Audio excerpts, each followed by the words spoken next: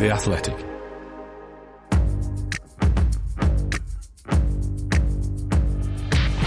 Totally Football Show today.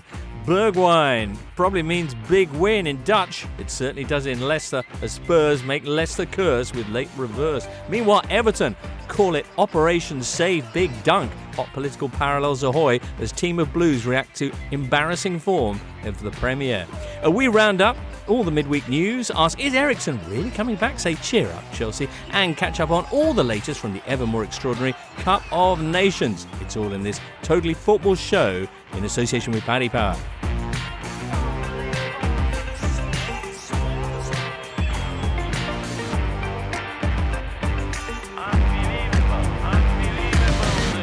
All right, listener, how are you doing? Here we are, Thursday, the 20th of January, with the sweet, sweet sound of Duncan Alexander. Hello. All right, Duncan, you got your Welshness in with your Tom Williams. Hello, James. And some rich and fruity Midland from Dan Bardell. Greetings.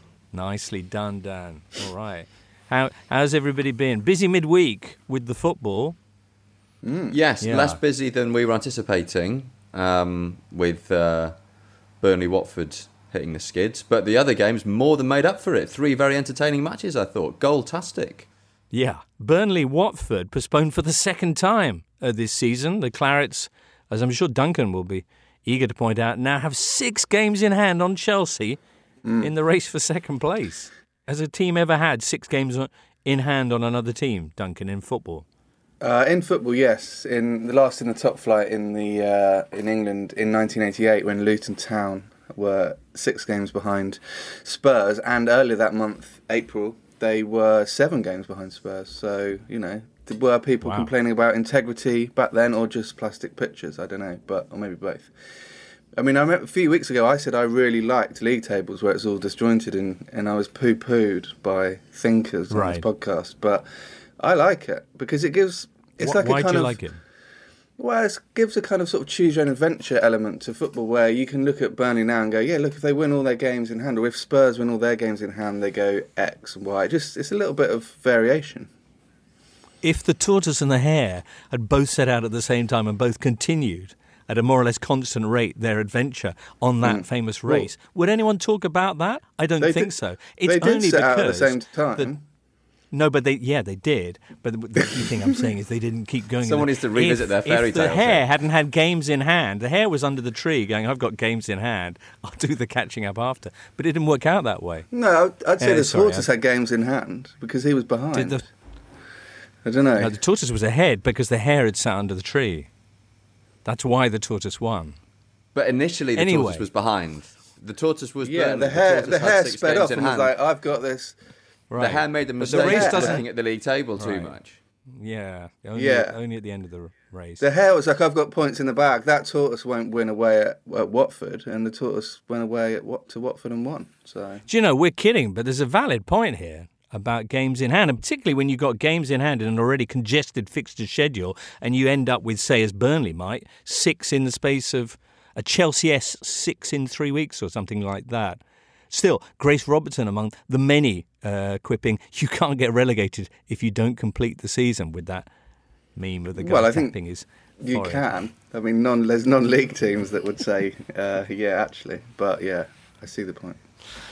It's put me in mind. You remember on the old FIFA 94 video game where you could run away from the ref when he tried to book you, nay, send you off? I kind of feel like that's where Burnley are with trying to avoid relegation. But I mean, I think I may have been one of the so-called thinkers who Duncan has just trash talked. Who you might have voiced an opinion that I prefer a nice, neat league table where all the teams have played the same number of games. But you know where you are. Yeah. The deeper we get into this confusion, the more I find myself embracing the chaos. Because this sort of thing hasn't happened for a long time, and it does bring a whole new dynamic to proceedings. Right, and there's nothing else to talk about. The confusion, though, may be coming to an end with the pandemic, of course, because the Premier League are apparently going to have a big meeting after this weekend set of games, with a kind of blank weekend coming up 7 days after that, to decide how to avoid this kind of controversy about rescheduled matches that we've been talking about. But anyway, we'll see if that happens and how effective any countermeasures prove to be. The midweek games, as Tom was saying, goal-tastic. Tuesday, Brighton with another 1-1 draw against Chelsea. And then on Wednesday, Man United in very much a game of two halves, winning 3-1 at Brentford, and that extraordinary Spurs comeback at the King Power Stadium. Let's get stuck into that with some Leicester Spurs. You're listening to the Totally Football Show, sponsored by Paddy Power and part of the Athletic Podcast Network. Tielemans, Højbjerg, Kane, surely not another twist. Good ball from Kane. Bergwijn is in. Is he going to win the game? He is! Steven Bergwijn! I don't believe it! That is incredible! Leicester 2, Tottenham 3. Leicester were 2-1 up with 94 minutes and 52 seconds played at the King Power on Wednesday night. Dan Bardell, break it down for us. What on earth happened next? It's another tortoise in the hare situation. Spurs should have been well out of sight in the first half. That they missed so many chances. I still can't work either of these sides out, but Tottenham looked very, very creative in the first half, but also Leicester are just a shambles at the back, and have been all season. Some bad finishing from Harry Kane on a couple of occasions. He could have quite easily had a hat-trick in the first half, and Spurs were really in the ascendancy. Leicester scored a goal on the break through Patson Daka. Questionable goalkeeping from Hugo Lloris. But what a little drag back in the box from Daka before getting the pass away while falling over and then getting back up. Or I'm not sure if he actually fell over, but then actually tucking it away. Sorry, yes. Yeah, he's a very good player, and he's come with a lot of pedigree because he's done well in the Champions League for Salzburg. I always thought he looked lively whenever I watched them play, which admittedly wasn't very often, but when I did, I was impressed with him. I was excited to see him in the Premier League.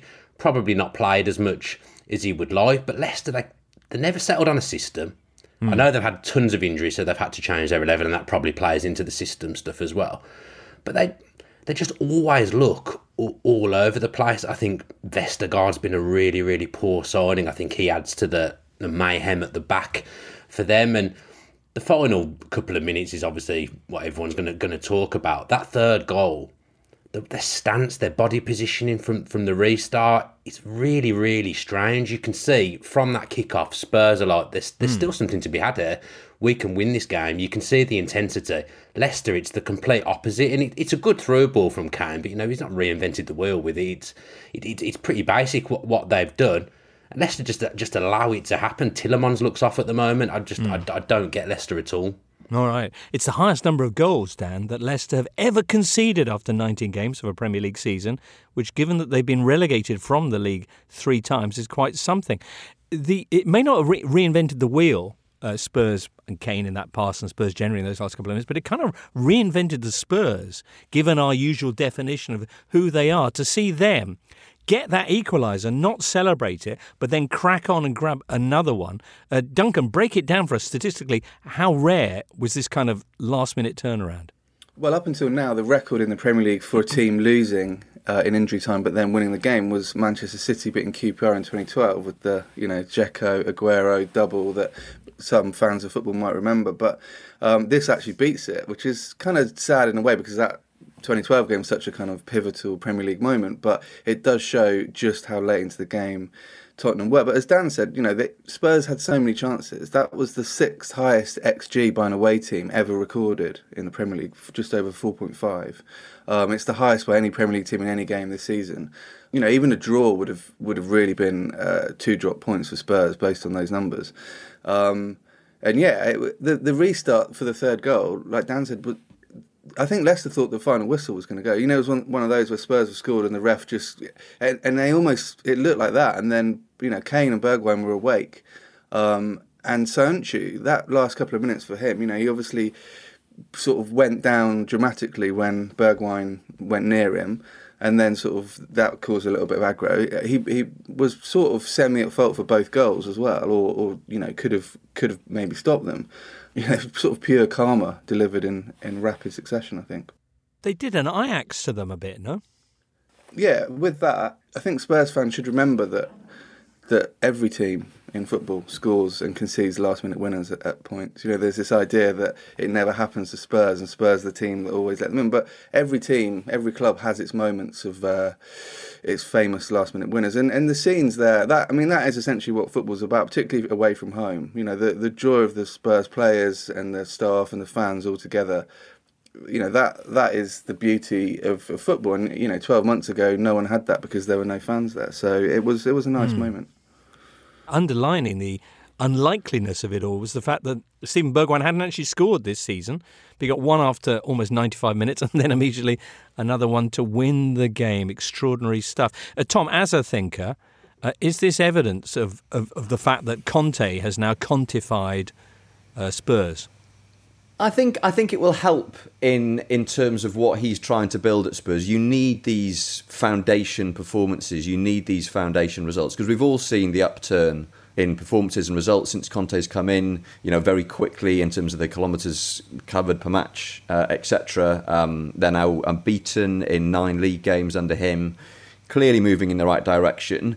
The defeat against Chelsea in the Carabao Cup semi-final felt like quite a significant setback because both games were so one-sided. It was only 3-0 on aggregate. It could have been 7 or 8 on aggregate. It really demonstrated the gulf between the two teams. And I think in particular after the first leg, Conte seemed very crestfallen and was, sort of talking about, the size of the task in front of him and how no one should get too carried away. But yeah, I think there's just further evidence that that Spurs are buying into what Conte wants from them. And when you get any team carrying on like that right to the last gasp, it's generally a good sign. But yeah, even before that, what Dan was saying, the number of chances Spurs created, 2 cleared off the line in the first half, Kane hitting the bar, it took them until the 97th minute, but it was a fully deserved victory. Also interesting to see a game where more than one goal scorer had a face covered by a hand goal celebration. It was generally one of the more rare signature goal celebrations, but both Patson Daka, who just goes for hand over the face, and Steven Bergwijn. Is that an Aliens tribute? Sort of like a kind of, I'm not entirely sure. I've not looked into it. Steven Bergwijn goes for a kind of like the old West Side hand right, sign. okay. And then with your dad, he Throw kind of puts that over his face. So one for niche celebration fans as well as all the drama at the end. What makes the Carabao Cup semi-final even stranger, as Tom was saying, is that Spurs are in really good form, as you said, and Chelsea aren't in good form in the Premier League. Tottenham now, if they win their games in hand over Chelsea, they'll be 4 points ahead of Chelsea. So it just makes... If only there was a Spurs-Chelsea game coming up for us to... I know, well, as Tom. if. Well, as if. We should point out that Harry Kane is now... Only 6 players have scored more Premier League goals than him at the King Power Stadium, which is pretty decent given that he's a Tottenham player. Oh, what, you mean so including Leicester players? Yes, so... We're just going to say just a flicker of positivity for Leicester after a pretty wretched evening in the return of James Justin, who was out for 11 months with an ACL injury. Obviously, was one of their key players. Prior to that, seemed to be on the fringes of the England squad, and albeit he was partly at fault for the Spurs equaliser, I think given the defensive problems that Leicester have had, they'll be pleased to have him back. And I'll just say, while we're talking about wing-backs as well, Emerson Royale, I honestly don't know what he is for Spurs. I cannot work him out at all. And when Doherty's coming on and looking at a lot better, I would say Spurs actually looked a bit more concise going forward with Doherty and the team. Royale got dragged at half-time. It's no wonder Conte wants to sign a right wing-back because I just can't see what he offers. He must have an unbelievable agent. Royal needs to lose his title, perhaps. I don't know. Yeah. Lovely stuff. Spurs taking on Chelsea on Sunday, Tom. Chelsea couldn't look more cream crackered if they came in a big orange packet with Jacobs written on the side. They've kind of been on the football equivalent of one of those kind of forced marches. Except, being Chelsea, it's with a couple of really luxurious support coaches standing by that they just don't use. I mean, if you take my analogy. Anyway, they were playing yet another game on Tuesday. This time it was away at the Amex against Brighton. They drew 1-1. How good were Brighton? Oh, brilliant. They're such a fun team to watch, Brighton. And I feel like the last couple of seasons, because the results haven't been there, it sometimes felt a bit patronising, sort of bigging up Brighton. But now I think, the fact that they're getting the results they deserve, everyone can see what a fantastic team they are. And that really shone through against an admittedly very leggy, uninspired Chelsea team, who are, of course, still missing lots of key players. But yeah, very entertaining game. And a cracking header from Adam Webster for the equaliser. Proper centre-back, bosh, no messing around. Thumping header. That's a thumping header, I would say. Which is always a treat. And then after that, he was playing very well already, but it was one of those games where someone scores a goal, and then it was like he'd suddenly had, all his Weetabix. He went on that fantastic run in the second half where he kind of picks the ball up in the inside right channel on halfway and just runs in a straight line and gets all the way to the byline. And then he was sort of very kind of smoothly sashaying past Chelsea players coming up to press him. And Jamie Carragher said there isn't a better English centre-back in the league when it comes to passing the ball with both feet, which is high praise indeed. That is high praise. Or is it? I would. Yeah, we'll go with it. Repeat what I've just said. Yeah. Okay, Brighton were good. How miserable are Chelsea?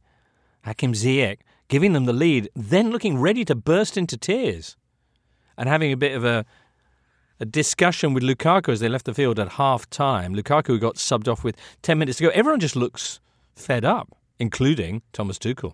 Yeah, I think that's the issue, isn't it? I think when a manager is kind of vociferous again and again about how their team have been hard done by and it's really hard and the injuries and etc., then it does tend to filter down to the players who kind of can use that as a bit of an excuse. But you do wonder obviously they patched up the situation with Lukaku, but it does seem to have caused a few morose faces in the team. Do you think it is just the fact that he's being negative publicly and then therefore the team are getting negative? Or it feels like there's something more to it. Well, obviously they massively miss losing Chilwell and James, who were pivotal to the way they play. Really has kind of turned them from quite a dynamic team into pretty easily a team you can quite easily kind of predict what they're going to do, and I think Brighton showed that.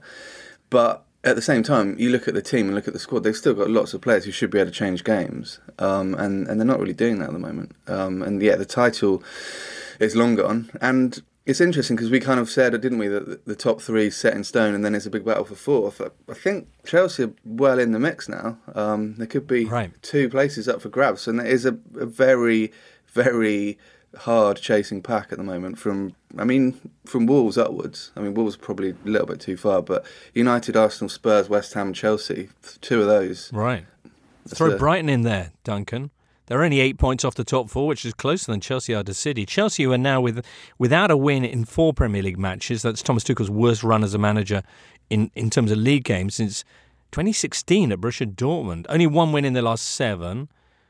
They're now closer to 5th place than they are to the top of the table. Funnily enough, it is Spurs who are in 5th place, 8 points behind them, which is a lot. But then Spurs have 4 games in hand, which, tortoise and hare paradigm to hand, is a lot, I'm reading. Tortoise Tuchel. Chelsea have turned into a team of individuals for me. Spurs are going the opposite way, where they're now looking like a real team. They're turning into a unit. Chelsea just look like a lost bunch of individuals to me. I know they've had a few injuries, but there's almost, I said this before on this podcast, it's almost been too many team selection changes. They almost need 2 or 3 games where they have their settled back three, they have a settled front 3 or front 2 with someone playing off them, and just get a bit of rhythm going again. The wing-back thing's valid because the 2 that come in to replace them, they're not the same type of player. So that's always going to affect Chelsea. But Alonso's still pretty dynamic, no? Maybe lacks a little bit of pace. I would say I would describe him as a stodgy player. Okay, he's a bit stodgy. He'll nick a few. He'll nick a few goals. I think he's got a good delivery, but he's not as free flowing and fluid as Chilwell going forward. I would say, but they've definitely got problems. I think also it's almost like there's no leaders at Chelsea. Like there's big players who think they're leaders, but I don't think they are leaders. Thiago Silva is. But the other players that are there, like I say, it all feels a bit too individual at the moment. People out for themselves. Well, also, you've got all those players whose contracts are ending as well. So, Rudiger's a potential leader, but how are you going to lead when you possibly go and... potential lever. Yeah, well, exactly, yeah. So, it is amazing how quickly football clubs can turn around. And it is... You look at Guardiola and Klopp, and they have such control over their squads and their ethos at their clubs that I think they are kind of immune from this. But you look at... Conte has come in, as Dan said, and done and turned it round in terms of attitude at Spurs, and Tuchel did that at Chelsea. But is that kind of quick fix slowly leaking away now? Well, as you say, things can change so very quickly, and a victory against Spurs would help Chelsea enormously in that regard this weekend. Spurs, one of the few teams that Chelsea patently can beat. They've done it twice in the past few weeks. In fact, Tuchel has faced Spurs 4 times as a Chelsea manager. He's won all 4 of those games without conceding so far a single goal. What do you think? Is it going to be a different story this time around?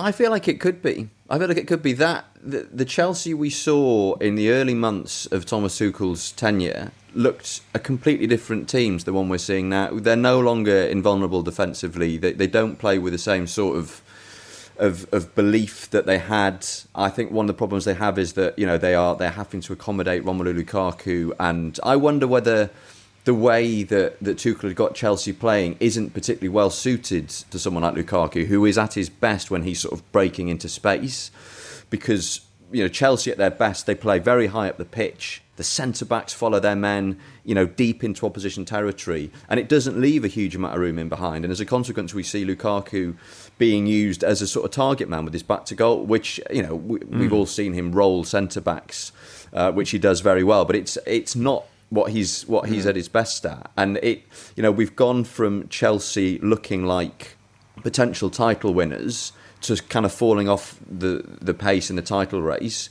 to now being in a proper slump. And as Duncan says, that the thought of them getting sucked into the sort of 4th place picture, doesn't seem so inconceivable now.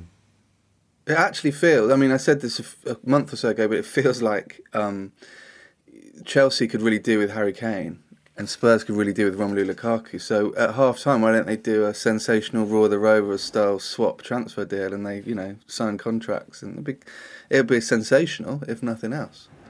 I tell you what, I'd love to see someone sign a contract on the pitch again, because you used to get that. Remember when Brian Robson joined Man United? Robson, yeah. That was the classic one. I think the nearest I've seen recently was Rafael Varane at the start of the season when they announced it before the opening game, didn't they? And they kind of paraded him around, and it was nice. It was a long time since we've seen the sort of physical embodiment of a legal document. Anyway, Chelsea taking on Spurs on Sunday. Brighton and Leicester, 2 teams who've just been facing them midweek, will be taking on each other, funnily enough, in a fixture which has not brought any joy to Brighton in the Premier League. Last time they won away at the King Power, it was in the Championship in 2014, a 4-1 victory. Huh. This game, I think everyone can agree that the one missing thing in Brighton's team right now is a striker that can finish, and I think Patson Daka, who we spoke about, is a really good player, and he's the sort of player that Brighton need to target, really. And I think that Leicester's title win and that's one season in the Champions League, which gave them that kind of little, boost up the kind of hierarchy. I think that's the one thing Brighton are possibly missing at the moment. I think that's why a kind of top 6 finish, top 8 finish for Brighton this season would be important, because they would then be able to potentially go and get a player of the quality of Daka, which could be your Patson Dakas. Yeah, your Patson Dakas. If you're wondering when are they going to talk about Brentford Man United, the answer is later on, listener. So there's that. Tom just stormed off, and Ralph Rangnick's talking him round. So we'll get round to it, but. So, yes, all of that very much will be up for discussion later on. Next up, let's get a quick check on the weekend's fixtures. Hi, listeners. It's me again, worming my way into your day. Well, Everton fans can finally breathe a sigh of relief after Rafa got his marching orders. Who will the Toffees board turn to next, listeners, to lead them out of this sticky situation? Names like Martinez, Rooney and Lampard have been floating about. The vacant hot seat will be kept warm by big angry Duncan in the interim. Aston Villa, after their comeback last weekend, are unsurprisingly the favourites at 13-8 to beat Everton this weekend. The Toffees are priced up at 17-10 and the draw is 9-4. Myself and producer Charlie are going to put a bet builder together. What's a bet builder, I hear you ask? An unattractive man who smokes fags and drinks tea all day in your house and charges you by the hour for it? No. It allows you to combine 2 or more selections, listeners, from within the same game into the one bet. I'm going to start off the process with over 2.5 goals in the match. Everton have conceded at least twice in 8 of their last 12 in all competitions. At around even money, it looks a solid place to start. I think Villa to win looks fairly likely at 13-8. We'll throw that in. Coutinho is all the rage after his equaliser last weekend, and he looks good to score any time back on Merseyside at 100-30. A dodgy hotel has no clean sheets, and Villa have only 2 in their last 10, so I think both teams to score here looks good at 8-11, and that brings our bet builder to around 11-1. Nice. If you don't agree with these picks or are running late for the game, or quite frankly can't be bothered to do the homework, we've got a handy new tool for you online. Our most popular bet builders feature shows you the most backed bet builders, so in just 2 clicks you can stand on the shoulders of the Shrewdies. And finally, listeners, we are giving you a free £5 bet builder bet to be used on any Premier League match this Sunday. Prices are accurate at the time of recording. It's over 18s. T's and C's apply. BeGambleAware.org, and remember, take time to think.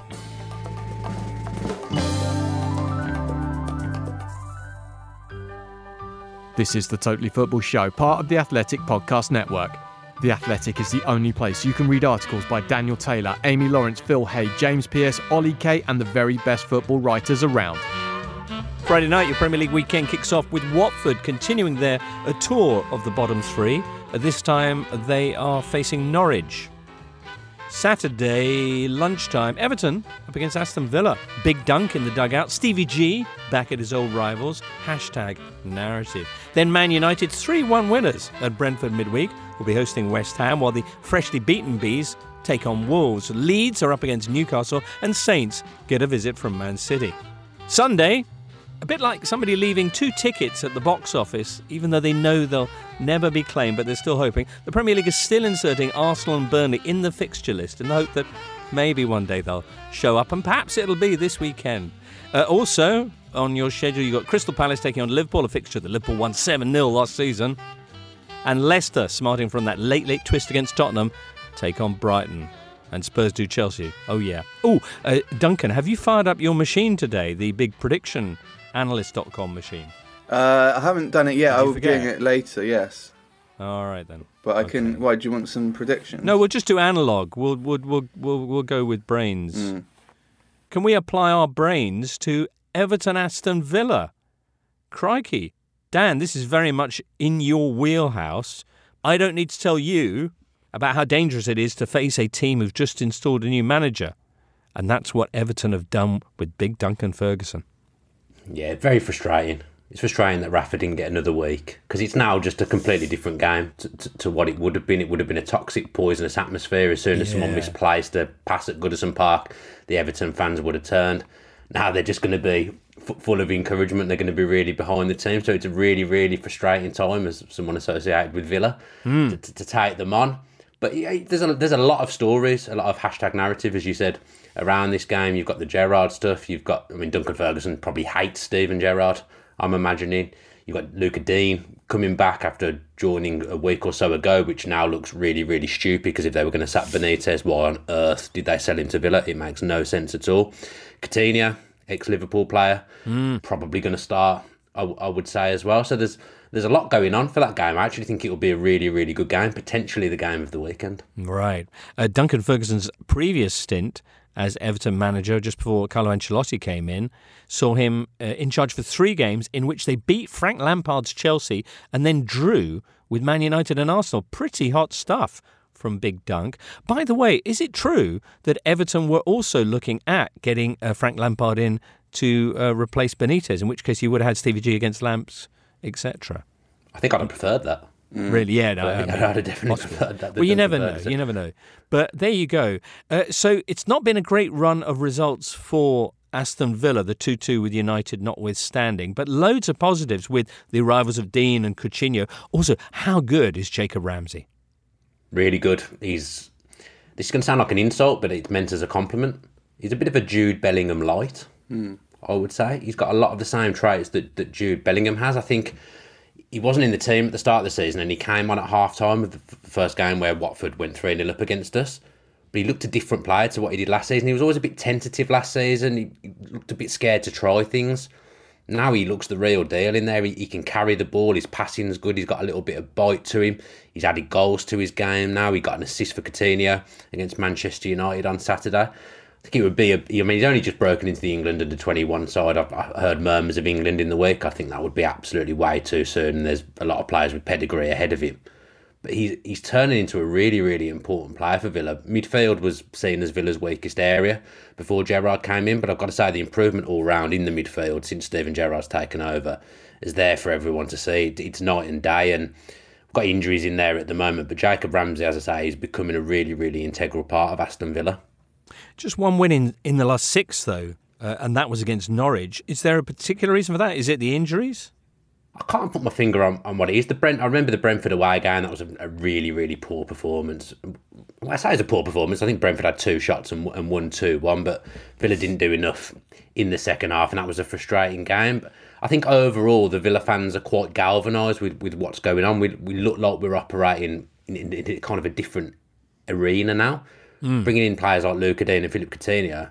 I loved Dean Smith, but players like that aren't coming unless it's for Steven Gerrard. He's given Villa a bit of a wow factor again, and he means business, and he knows what he wants, and he'll go to Christian Purslow, and he'll probably get it because he's Steven Gerrard. I don't think Villa are finished in January by any stretch of the imagination. They're kind of debunking the myth that it's difficult to get people in January, but I think the Villa it's the style of football, it's the way Villa are playing now. Gerrard's come in with a set plan straight away.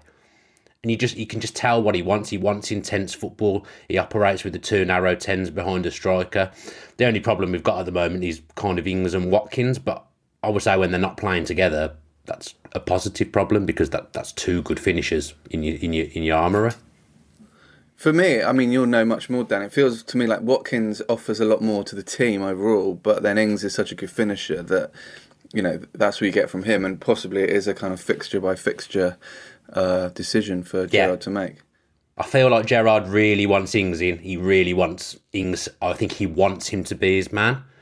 But I think he knows Watkins does a better job for the team at the moment. But I get the impression that Steven Gerrard really wants Ings to be the main man. Because if you've got Coutinho linking up with Ings, getting the ball in the penalty area, Ings is the better finisher. Ings is one of the best finishers in the Premier League. But it's going to be interesting because Watkins, he just leads the line generally so well. But they're quite similar in the way they press and stuff. So playing them together just hasn't worked at all.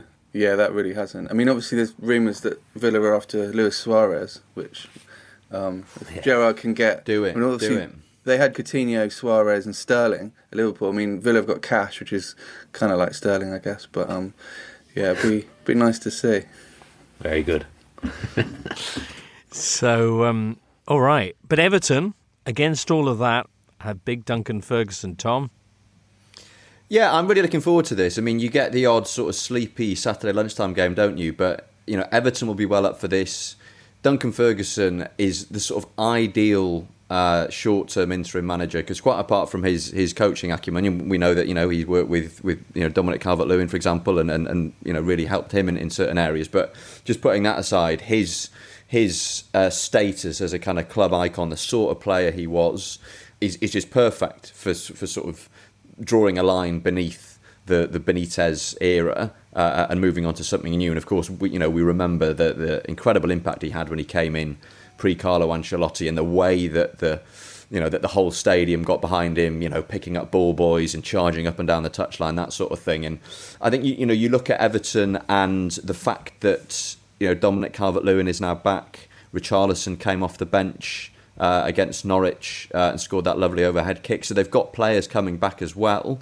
And Duncan Ferguson will have them, will have them up and ready for it. I worry slightly that there's a danger that Everton just sort of like rush into this fixture like headless chickens and end up getting picked off by a Villa team who are much further along in their new manager evolution than obviously Everton will be. But I think it's got the hashtag ingredients for a really tasty little dust up. Sorry, I went a bit Danny Dyer there, didn't I? I like it. What can I say? I like it. Watford are taking on Norwich on Friday, as I mentioned. They're the next team down from Everton, you know. Everton do have a 5-point cushion on them at the moment and a bunch of games in hand. Funnily enough, Watford are going to be taking on the team who beat Everton last weekend and brought to an end Rafa Benitez's reign at Goodison, and that's Norwich. Watford have gone 7 league games without a win. Woof. Duncan.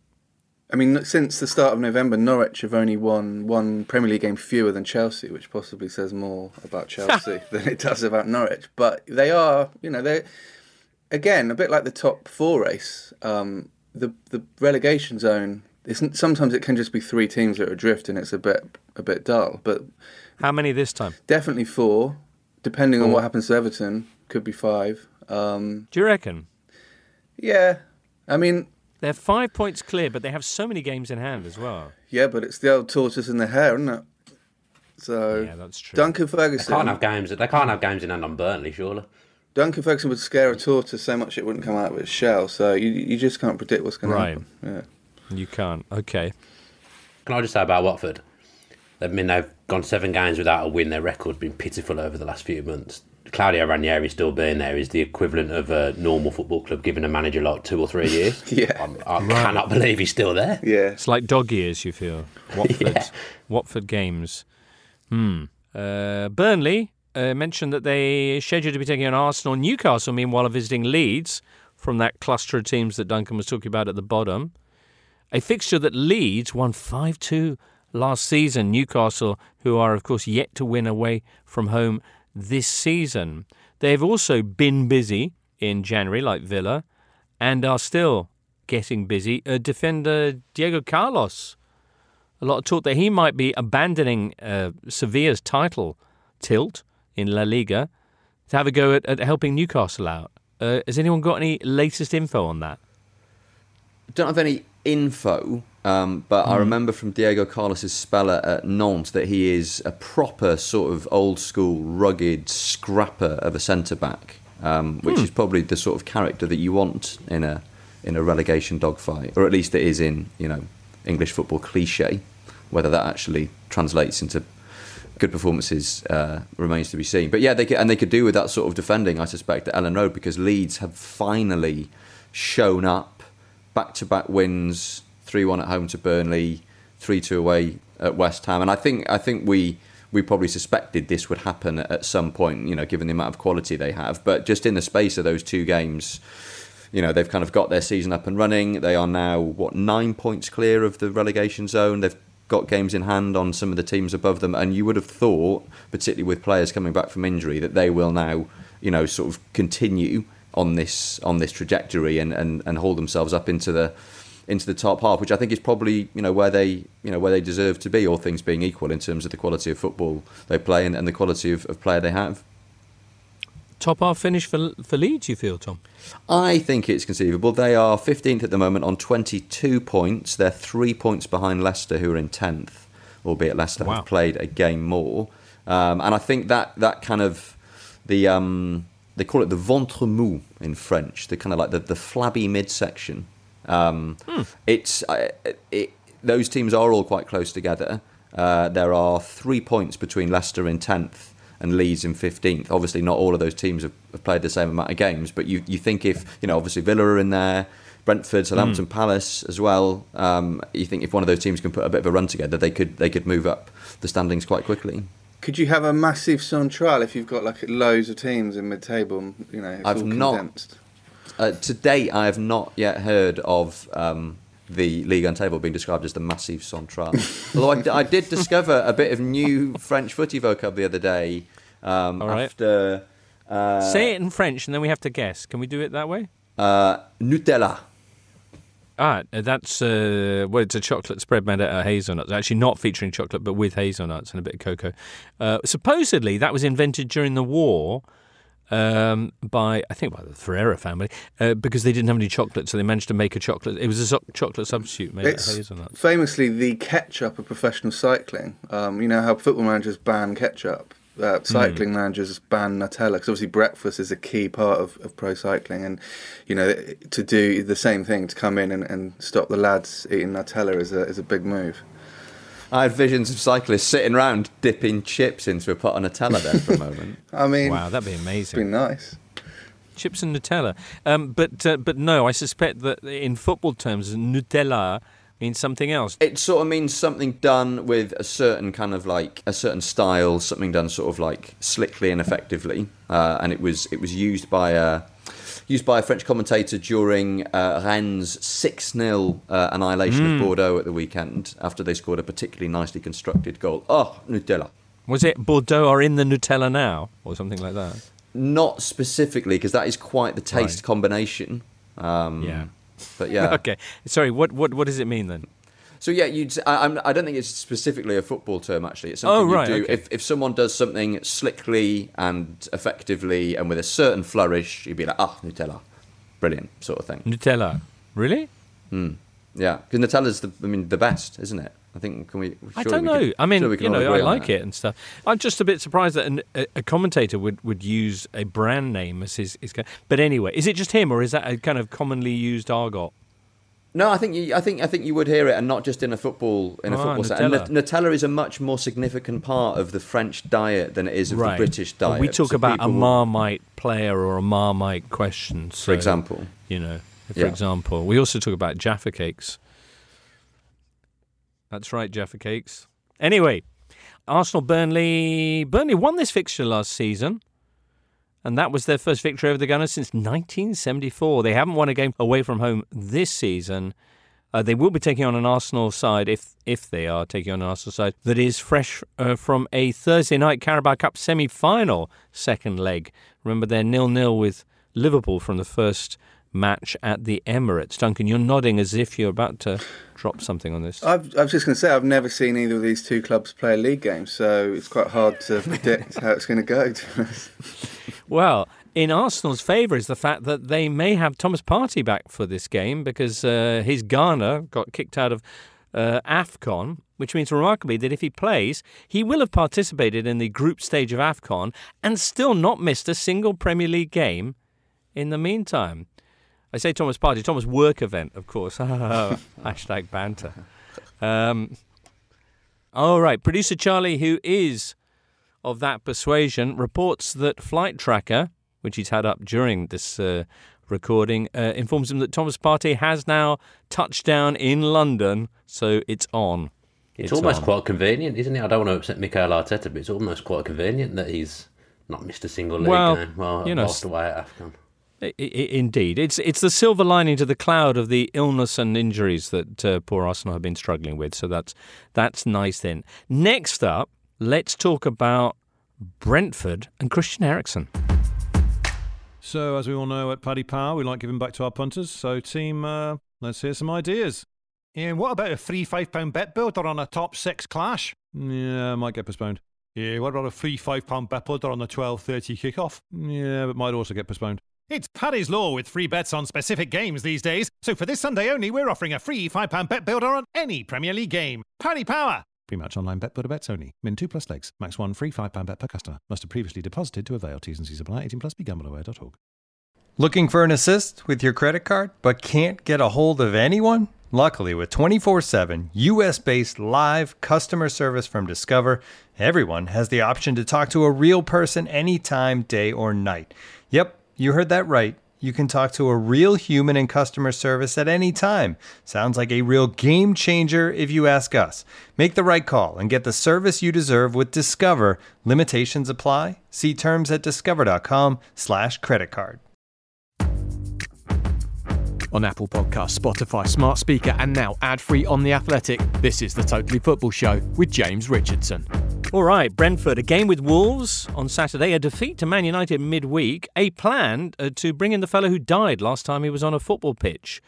Christian Eriksen and a 6-month contract at the Bees. So he's 29 years of age. He hasn't played since suffering that cardiac arrest during Denmark's game with Finland at the Euros. He's become a free agent now because since he's had a device fitted to his heart, he can no longer play in Italy, where he had a contract with Inter. What do you think? I think it's a sensible transfer, I think. Do you think so? I think so. I think it's win-win for both, really. There'll be no pressure to play him. If he's not up to it, they won't have to play him. He'll be in an arena where there's a lot of his fellow countrymen. Brentford are a really good club. Brentford aren't going to go down. They'll be looking ahead to next season and wanting to bring in a different level of player. If they can get Eriksen right, he is a different level of player and he'll already be in the building. I think it's sensible on both sides, either. I can see the football side of it. As you say, the heavy Danish presence in the side. He's worked with Thomas Frank before in the national team youth setup, and he clearly answers a lack of creativity in the team that they've talked about. But it's just the fact that last time he was on that football pitch, he had that cardiac arrest, and we all feared the worst, and everybody feared the worst. And everyone was so relieved when the next day he was talking in his hospital bed. If you'd said at that point, in 6 months' time, what do you think about him running around in a professional football match? I don't know. It just seems... I'm just surprised. I mean, delighted if it's possible. I guess I'm just surprised. Because Fabrice Muamba, for example, there was no way he was coming back to play again. No, but he was out for a lot longer, wasn't he? He was at sort of 70, 80 minutes, I think. But right, okay. But, I mean, you assume that, obviously, all the medical checks will have been done, but I think you're right, that there will be a certain kind of awkwardness when you watch him play, and just because you know what happened in it, and I guess that will kind of dissipate as time goes on, and it becomes apparent that it's going to be okay. But I think the first couple of games will seem a bit strange, yeah. But I mean, there is precedent in that Daley Blind had a similar sort of pacemaker device fitted after I think he collapsed. He felt at some point, faint, and he's still playing. And yeah, as Duncan says, true. That they're not going to do it if there's any tiny risk is there. And I think given that awful experience that Weghorst had watching it, and his Denmark teammates had seeing what happened, I think it would be the thought of Christian Eriksen being able to resume his career, in a city that he knows well, in a league that he knows well, where he's admired and respected, will be a great good news story. Yeah, you're right. And as you say, Dan, it does seem like the perfect setting for him, as Tom was saying, but also with that whole kind of like Danish family. Well, Brentford are taking on Wolves this weekend. They got beat 3-1 Wednesday by Man United. What happened here? I didn't see this game, but reports spoke of a massive game of two halves quality to this one. Yeah, it was a classic game of two halves in the sense that Brentford dominated the first half. Man United once again relying on David De Gea to keep them in the game. Made a couple of saves from Matthias Jensen. And then second half, completely different performance from Man United, much more purposeful, and scored 3 really nicely taken goals. And so over the course of the last 2 matches, United have managed to produce their first coherent 90 minutes of pretty much the whole season. They've just unfortunately done it on 2 separate occasions. So I guess the challenge now is for them to reproduce that in one single game. But you could see how frustrated Thomas Frank was after the game, sort of lashing out left, right and centre. He obviously felt that the outcome of the game wasn't a fair reflection on his team's performance, and I think the stats back that up in terms of the XG. I think both teams were quite close, and you saw all the opportunities that Brentford had in the first half. So yeah, a bit of a bitter one for Brentford, but positive signs for United. What happened then? So what was the difference for Man United? Did he just get stuck into them at half time? I mean, that's the sort of obvious conclusion to draw, I guess. But tactically, was it a big shift in the second half? No, I don't think he changed anything at the break, did he? He made a change later on. He switched to a back 5 when Harry Maguire came on for Ronaldo. But then they seemed to approach the second half in pretty much the same way. We're just kind of getting the ball forward a bit more quickly. You saw that with the combinations for all 3. I mean, they're all quite nicely created goals. I mean, the pass over the top from Fred for Elanga's first, and then you had that chested layoff from Ronaldo to Fernandes for the second, and then that dart through the middle for McTominay for the third. And I think what played into United's hands was that having got the first goal, Brentford were then obviously obliged to come at them and left space in behind, and they picked them off quite successfully. I mean, if you look at United's pass completion rate, first half was 83% and they had nearly 70% possession. The second half, as Tom says, that dropped passing down to 75 and possession below 50. So they were, and we know that this United team is good when they can play on the break, and that's what, as Brentford became more desperate. And like you say, it's a very un-Premier League manager style interview from Frank after the game, because it was like a fan TV thing. From my point of view, I know in the end that you need to score on your chances. There can only be one winner of this game. A maximum a draw, they deserved Man United. I think they're unbelievable lucky. And of course you need to take your chances, and I know all that crap. United had to change their shape because of little Brentford, and he really didn't like losing that game. And fair enough, they probably should have got something out of it, but at least he wasn't as cross as Ronaldo, I guess. So swings and roundabouts. Things no one likes to see. Ronaldo going off in a half, having a bit of a stroke on the bench. I enjoyed Ralph Rangnick as he was talking to him, holding Ronaldo's calf, like just rubbing his calf. I was curious about that. It seemed like a kind of, I'm not going to call it like a kind of jiu-jitsu move, but it did seem to, in some way, effectively diffuse, just kind of one of those. I wondered if it was something that Rangnick, who's clearly someone who's explored all the aspects of management, that it's something about the body language that by leaning across him that way, and I think he gripped his forearm as well, it essentially just imposed, in the same way that a dog lies on your feet to just assert the fact that he's above you in the pecking order. I mean, that's the same kind of principle, I think. I mean, when you have to look after, toddlers who throw tantrums every 5 minutes, you do have opportunities to work out the best way of becalming them, and obviously Ralph Rangnick is right. Is getting there with Ronaldo. He certainly is. He's a smart man. He's got the very best of people helping him. Man United, of course, wanted to keep Ronaldo nice and fresh for another particularly interesting game this weekend. Man United taking on West Ham, Saturday at 3:00. Dan, fish out your narrative klaxon and sound it for the return of David Moyes. Yeah, interesting matchup against a few good games this weekend, actually, looking at it. I think what Rangnick's done that's quite clever at the moment is putting Elanga in from nowhere. I think sometimes when you put in a fresh Sweden, face, I think it's called. A youthful presence. Yeah, sometimes when you put in someone who basically come through the academy into the team, it gives a freshness to the team, it gives the fans a lift. I think he's come in and been a massive part of why they have looked fluid in those separate two halves of football. I think the way they want to play, I think he suits it more so than perhaps some of the other players that would play wide. I mean, obviously he's playing ahead of Sancho at the moment. Again, Thomas Frank's dig at him, I thought, was a little bit off, a little bit bizarre at the end of the game. What did he say about Sancho? He just referenced Sancho. They had this £75 million on the bench, and he fitted in with everything else he was saying in that post match. But I thought singling out Sancho was a little bit weird when there was all kinds of expensive players playing for Manchester United, and Sancho's probably a little bit down in the dumps as is at the moment. I don't think he needed to be picked on individually. But it was 3 academy players that scored for Manchester United against Brentford as well, which is again is something that the fans will really like. They'll really get on side with. They just need to do the two halves of football. As was said. Will it happen this weekend against West Ham? You remember the reverse fixture in September? What drama. Jesse Lingard scored an 89th minute goal to put United ahead. Then West Ham were awarded a penalty in stoppage time. Mark Noble came off the bench specifically to take the spot kick. Noble! Saved by De Gea! His only touch in the game.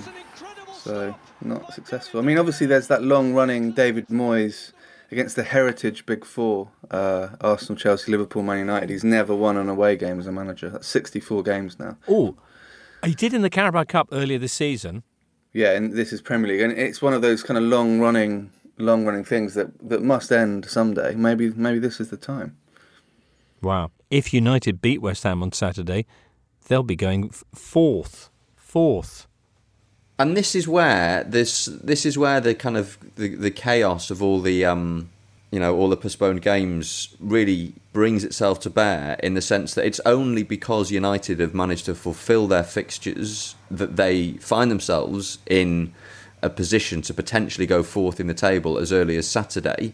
And psychologically, that gives everyone a big lift, because fourth place is now basically what United are aiming for. Regardless of what Ronaldo might have said about top three. Although, as we said, with Chelsea slipping back, maybe that does come into play. But that, for a club like United, who have had such a wretched season, to now be within touching distance of the top four is massive, really. And if they do win that game and get into the top four, it will be a false position because the teams below them have had more postponements than they have. But it will at least make it look like they're on the right track. Well, or will it? Torts in the hand. See, now you're seeing the beautiful drama of a disjointed league. I am them. No, completely. I am fine. I've come round to the chaos. I'm embracing the chaos. I don't like it. I don't like looking at the league table and not knowing what's going on. Just FYI. I'm with you, Dan. All right, loads more to come, including a proper look with Maher Mazahi at the extraordinary Africa Cup of Nations. This episode is brought to you by Michelob Ultra, the official beer sponsor of the NBA. Want to get closer to the game than ever before? Michelob Ultra Courtside is giving fans the chance to win exclusive NBA prizes and experiences like official gear, courtside seats to an NBA game, and more. Head over to MichelobUltra.com/courtside to learn more. This episode is supported by FX's Welcome to Wrexham. Celebrity owners Rob McElhenney and Ryan Reynolds' small-town Welsh football club has finally been promoted into League Two after 15 seasons in the National League. Dedicated staff and supporters celebrate the team's return to glory while bracing for the newfound challenges that come with being in a higher league. Will Wrexham AFC stand up to the challenge and rise again into League One? FX's Welcome to Wrexham, all new, Thursdays on FX, stream on Hulu. You're listening to The Totally Football Show in association with Paddy Power. And with Paddy Power, if something doesn't go quite according to plan, you can get your money back as a free bet if one leg of your bet builder lets you down. And that's got to be good news for all you Man United fans out there, eh? Pre-match bet builders only. Get your stake back as a free bet. Minimum 4+ legs. Max free bet £10. Excludes enhanced match odds. T's and C's apply. It's over 18s only. And please, gamble responsibly. Totally Football League show is out on Thursday. Today. There you go. That's a treat. No doubt they'll be looking ahead to Nottingham Forest's clash with Derby in the Championship. That's a Saturday lunchtime game. Poor old Derby, who are a week away from disaster. Brackets, Mike Ashley taking over. But also the potential of them going under. Anyway, much more on that in the Totally Football League show. And I'm sure they'll be talking about Fulham and their incredible goal-scoring run. They're like Ajax or something. They've had back-to-back 6-2s. And that was following a 7-0 win over Reading. 19 goals in the last 3 Championship games. Are they on course for a record, Duncan? Yeah, the record is Peterborough back in the 1960s. In fact, the last player in English football to score 50 or more league goals in a season was the legendary Terry Bly of Peterborough back in 1960-61. And obviously Mitrovic, at his current rate, obviously didn't score strangely in the midweek game, but he has got an outside chance of reaching 50, which is incredibly rare territory. But yeah, that was the first time a team had won 6-2, the women's tennis double, since Burnley back in the 1960s. So they're in pretty rare form. Peterborough's record in 1960-61 was 134 goals. Currently, Fulham are on 70 goals. They've played 26 league games. They've got 20 matches left to try and get the 54 goals that they would need to equal that record. Duncan. It's mad to think this time next year they'll have scored 14 goals in the Premier League and be on their third manager, but it is what it is. But how many games will they have in hand? 1. Other Premier League fixtures coming up this weekend include Crystal Palace against Liverpool, 7-0 to Liverpool at Selhurst Park last season. In fact, Liverpool have won their last 9 meetings with Palace, with Sadio Mane scoring in all 9 of those. The good news for Palace is he won't be doing that this weekend because he's literally not there because of AFCON. Saints are up against Man City. It was 0-0 between these two teams at the Etihad in September. And as mentioned, Leicester are up against Brighton. Let's talk about AFCON, though, because it's extraordinary to think that not long ago, this was the tournament people were regarding as a bit of an inconvenience and hoping it wouldn't take place. But instead, it's been utterly brilliant. Thursday today is the final day of the group stages, so the last 6 spots in the last 16 will be sorted out. Already we know that Burkina Faso are through. They'll be taking on Gabon on Sunday. Nigeria as well, the only team to win all 3 matches so far. Guinea will be taking on host Cameroon in the last 16. Senegal have qualified, despite the fact that their only goal in their 3 matches so far was 1 injury time penalty. They'll take on Cape Verde on Tuesday. Morocco are through. They're up against Malawi, and Egypt have made it to the 16. Not in that list, of course, are Ghana, who've been knocked out, crashed out in the group stages at AFCON for the first time in 16 years. As predicted, Dan, in an Athletic AFCON podcast that you were taking part in this week.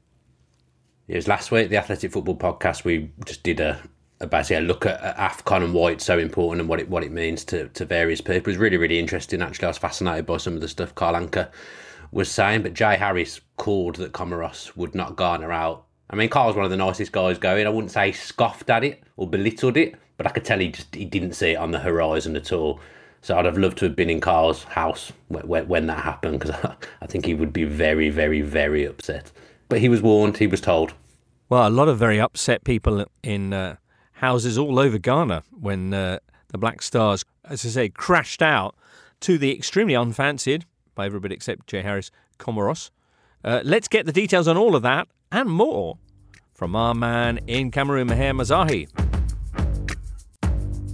Maher, thank you so much for joining us. Thank you for having me on. Not at all. Have you made it out of your Airbnb since we last spoke with the scaffolding issue? I have. It would have been a very, very sad week had I not. Yeah, absolutely. I mean, it has been quite a sad week. For some fans, we were just talking about Ghana.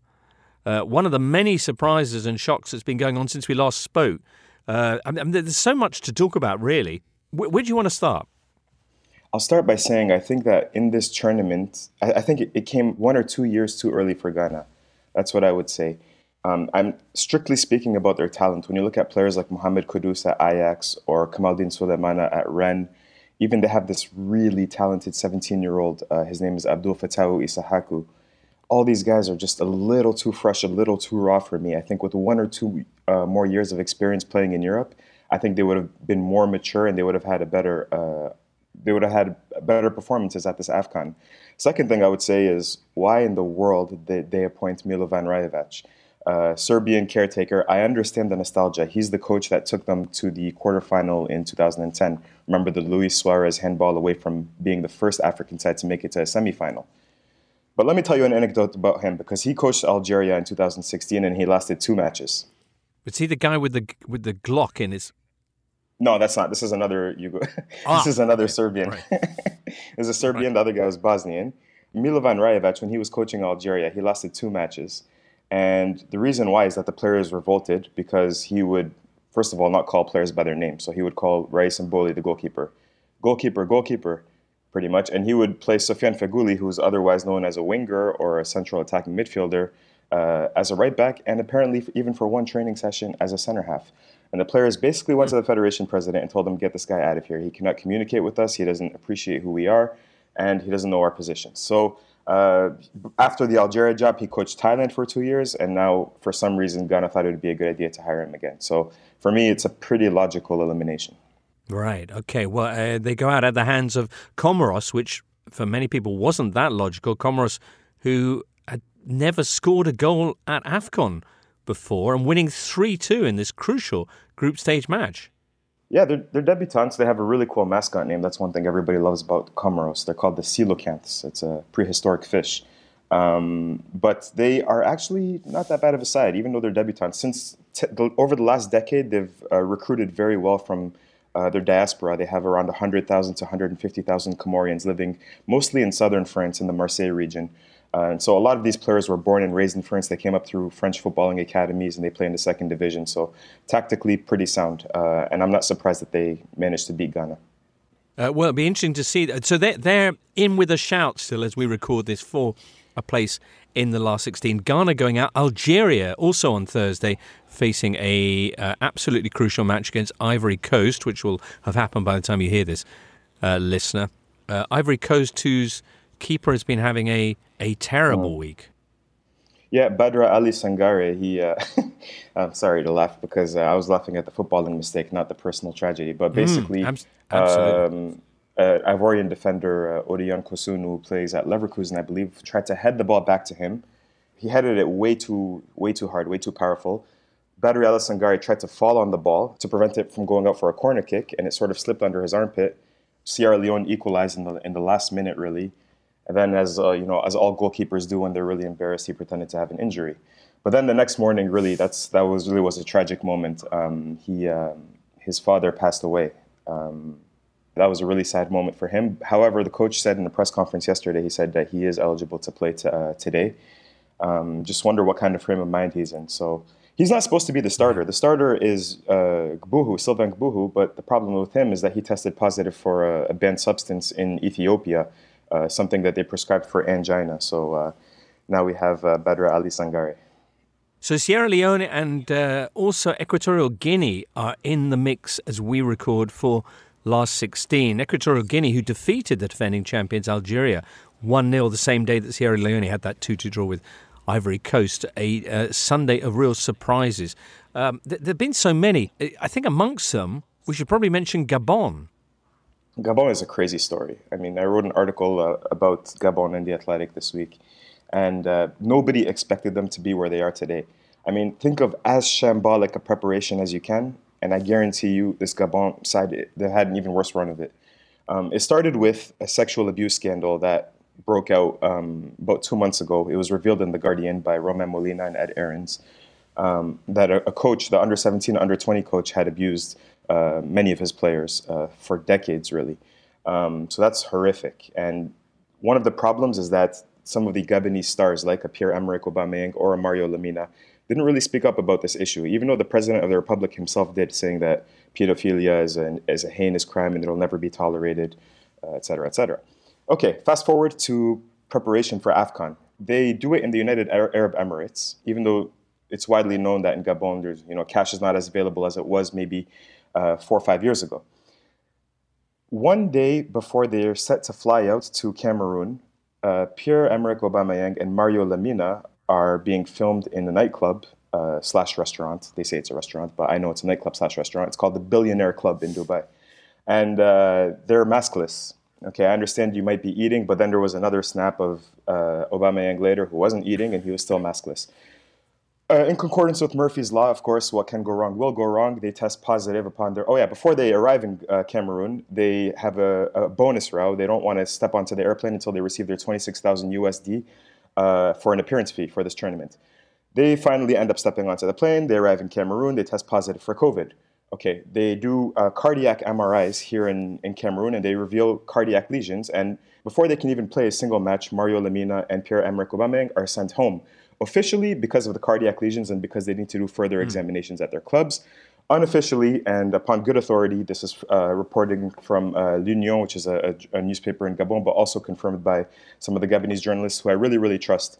They were partying one night here in Cameroon, and they came home quite late, and the coach basically just sent them home because he didn't want them to be a distraction.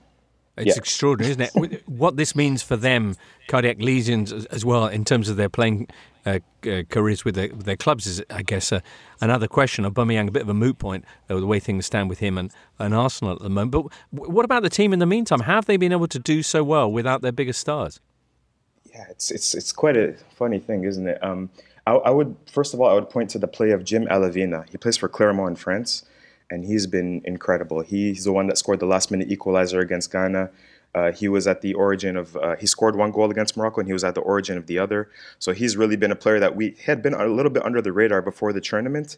We didn't know if he would have really the playing time to really make an impression after, being in the lineup behind Aubameyang, Denis Bouanga, who's a really good player for Saint-Etienne in France. But he ended up getting his opportunity, and he pounced on it. And the other player is Aaron Bupenza, who had a great time in Turkey last year, and now he's playing in Qatar, but he's also a very underrated player. So sometimes when your star players are no longer available, these younger, hungrier players step up to the plate, and I think that's what's happened with Gabon. Absolutely. All right, well, Gabon's round of 16 game is Sunday at 4 o'clock. It's the first of the knockout matches. That's against Burkina Faso. What are you most looking forward to, Maher, out of the last 16 games that we've got so far? So if if Algeria somehow managed to win this group, which we could if we beat Cote d'Ivoire today 2-0 or 3-0, and there's a draw in the other match between Equatorial Guinea and Sierra Leone. In that case, we could face off against Egypt, which anybody with any elementary knowledge of African football knows is probably one of the biggest derbies in Africa. Knowing that, the winner of that will also face Morocco, which is another North African derby. And right now, Algeria and Morocco don't exactly see eye to eye over the Western Sahara issue as well. So that, I think, would be incredible. And the other thing I would say is I'm really looking forward to seeing how Vincent Aboubakar progresses as the tournament goes on. He's at 5 goals in 3 matches. He's one of those players that we never really thought of as elite, for Cameroon, because they've been so spoiled for choice, really, for strikers. Eto'o, Mila, and Patrick Mboma. But he's actually 4th in goal scoring for his nation. He scores 3 more goals. He's going to overtake Patrick Mboma. And he's really transforming his legacy now. He scored the winning goal in the 2017 AFCON. And if he brings the tournament home here, at home, in 2022, I think he's going to become a legend and be really on the same platform as those other 3. Brilliant stuff. All right, Maher. And you're heading off to see Algeria right now, I imagine. Yeah, my heart is in my stomach. I've not felt nerves for a match like this in so long, but it's going to be good, Fingers crossed, Maher. Thank you so much for being with us today. We'll catch up with you next week, I hope. Sounds good. Very much looking forward to it. Thank you, guys. Maher Mezahi. Crikey, well, listen, probably by now you know what's happened in that Algeria game. Lucky you. On that note, we'll come to the end of today's show, listener. You're busy. You've got things to do. Hope you enjoy them. We will, of course, return on Monday with another instalment. If you want to join us for that, that'll be lovely. Have a great weekend in the meantime. Many thanks for now to Tom, Dan, Duncan and producer Charlie and you, listener. And from all of us here, it's goodbye. You've been listening to The Totally Football Show, part of the Athletic Podcast Network. Listen ad-free on the Athletic app and discover bonus content by following The Athletic UK Audio Plus on Apple Podcasts. Find out the very latest subscription offers at theathletic.com/totally. The Totally Football Show is an Athletic Media Company production and sponsored by Paddy Power.